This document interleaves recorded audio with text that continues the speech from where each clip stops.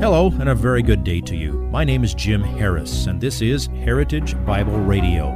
Heritage Bible Radio is an extension of Heritage Bible Church in Boise, where it's my joy to serve as the teaching pastor.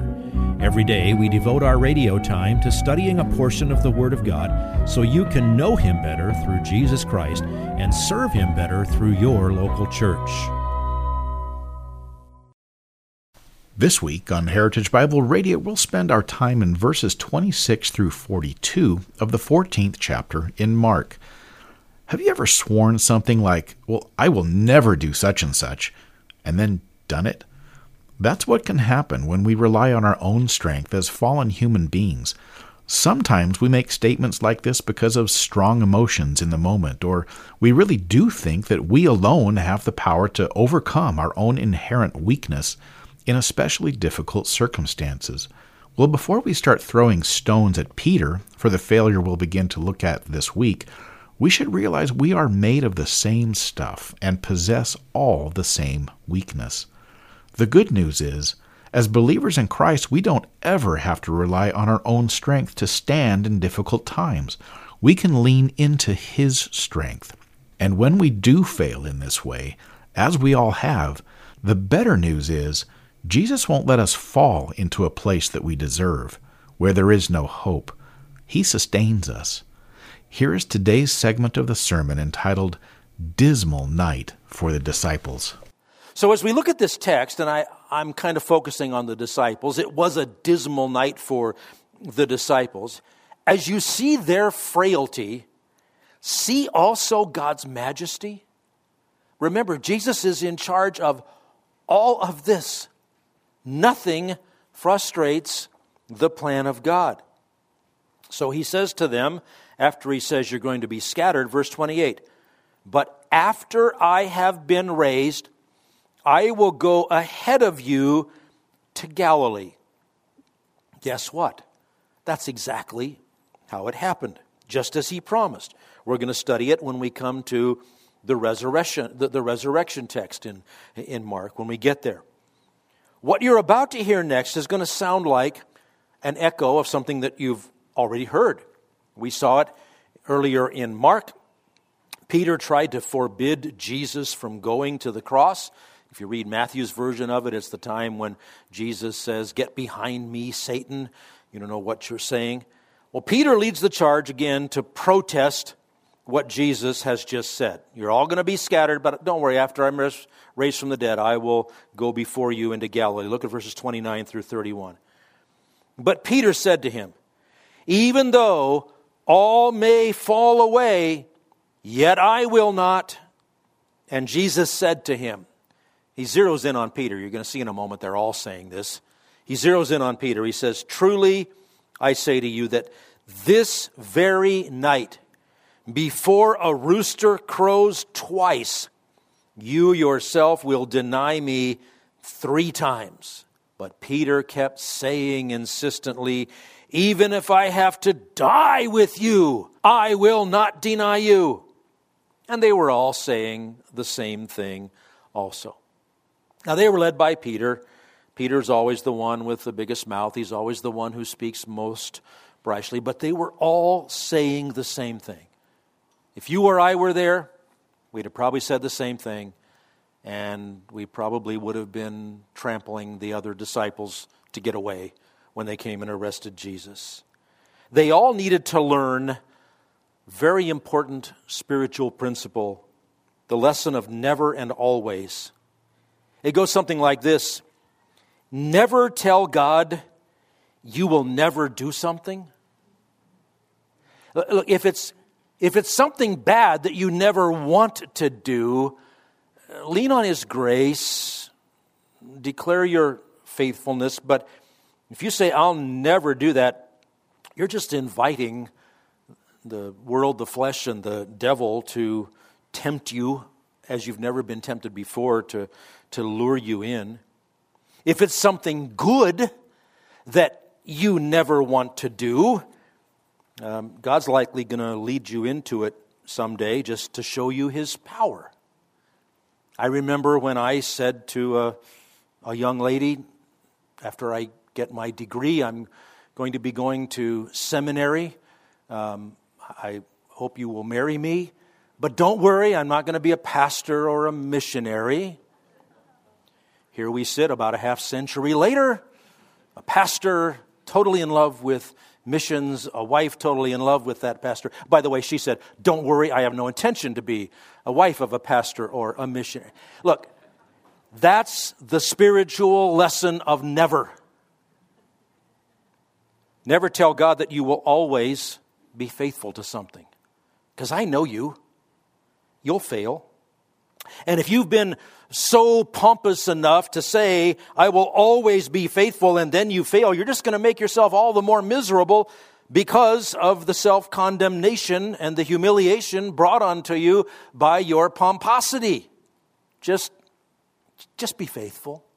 Just obey the Lord. Just walk with Him a day at a time. Like I said, Peter's the one with the biggest mouth. So he's the one that was the exhibit A for all of this. And notice that Jesus essentially said, okay, Peter, you guys, look at your watches. They didn't really have watches, but Jesus gave them a time reference. In that culture, nighttime was divided into 4 segments or 4 watches. 6 to 9 roughly was evening. 9 to 12 was generally called midnight. 12 to 3 was rooster crowing.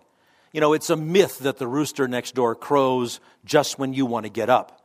They start way too early, right?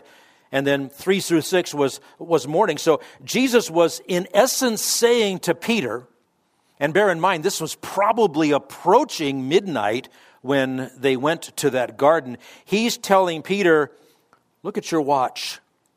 Before about 3 a.m., you're going to deny me 3 times. That's exactly what happened. We'll see it more when we continue through Mark. You know what Peter was doing? He was looking in the eye of God and saying, you're wrong. Nope, I'm not gonna mess up.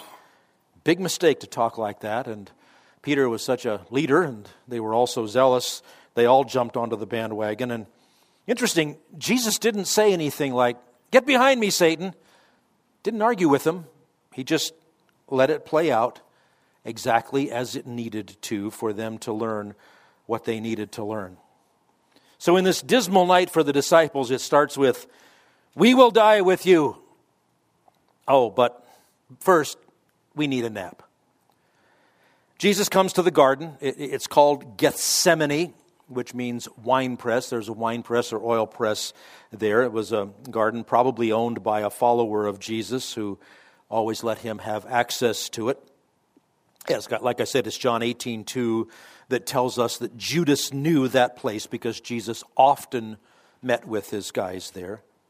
So Jesus comes to the garden. He leaves 8 of the 11 that are with him at the entrance.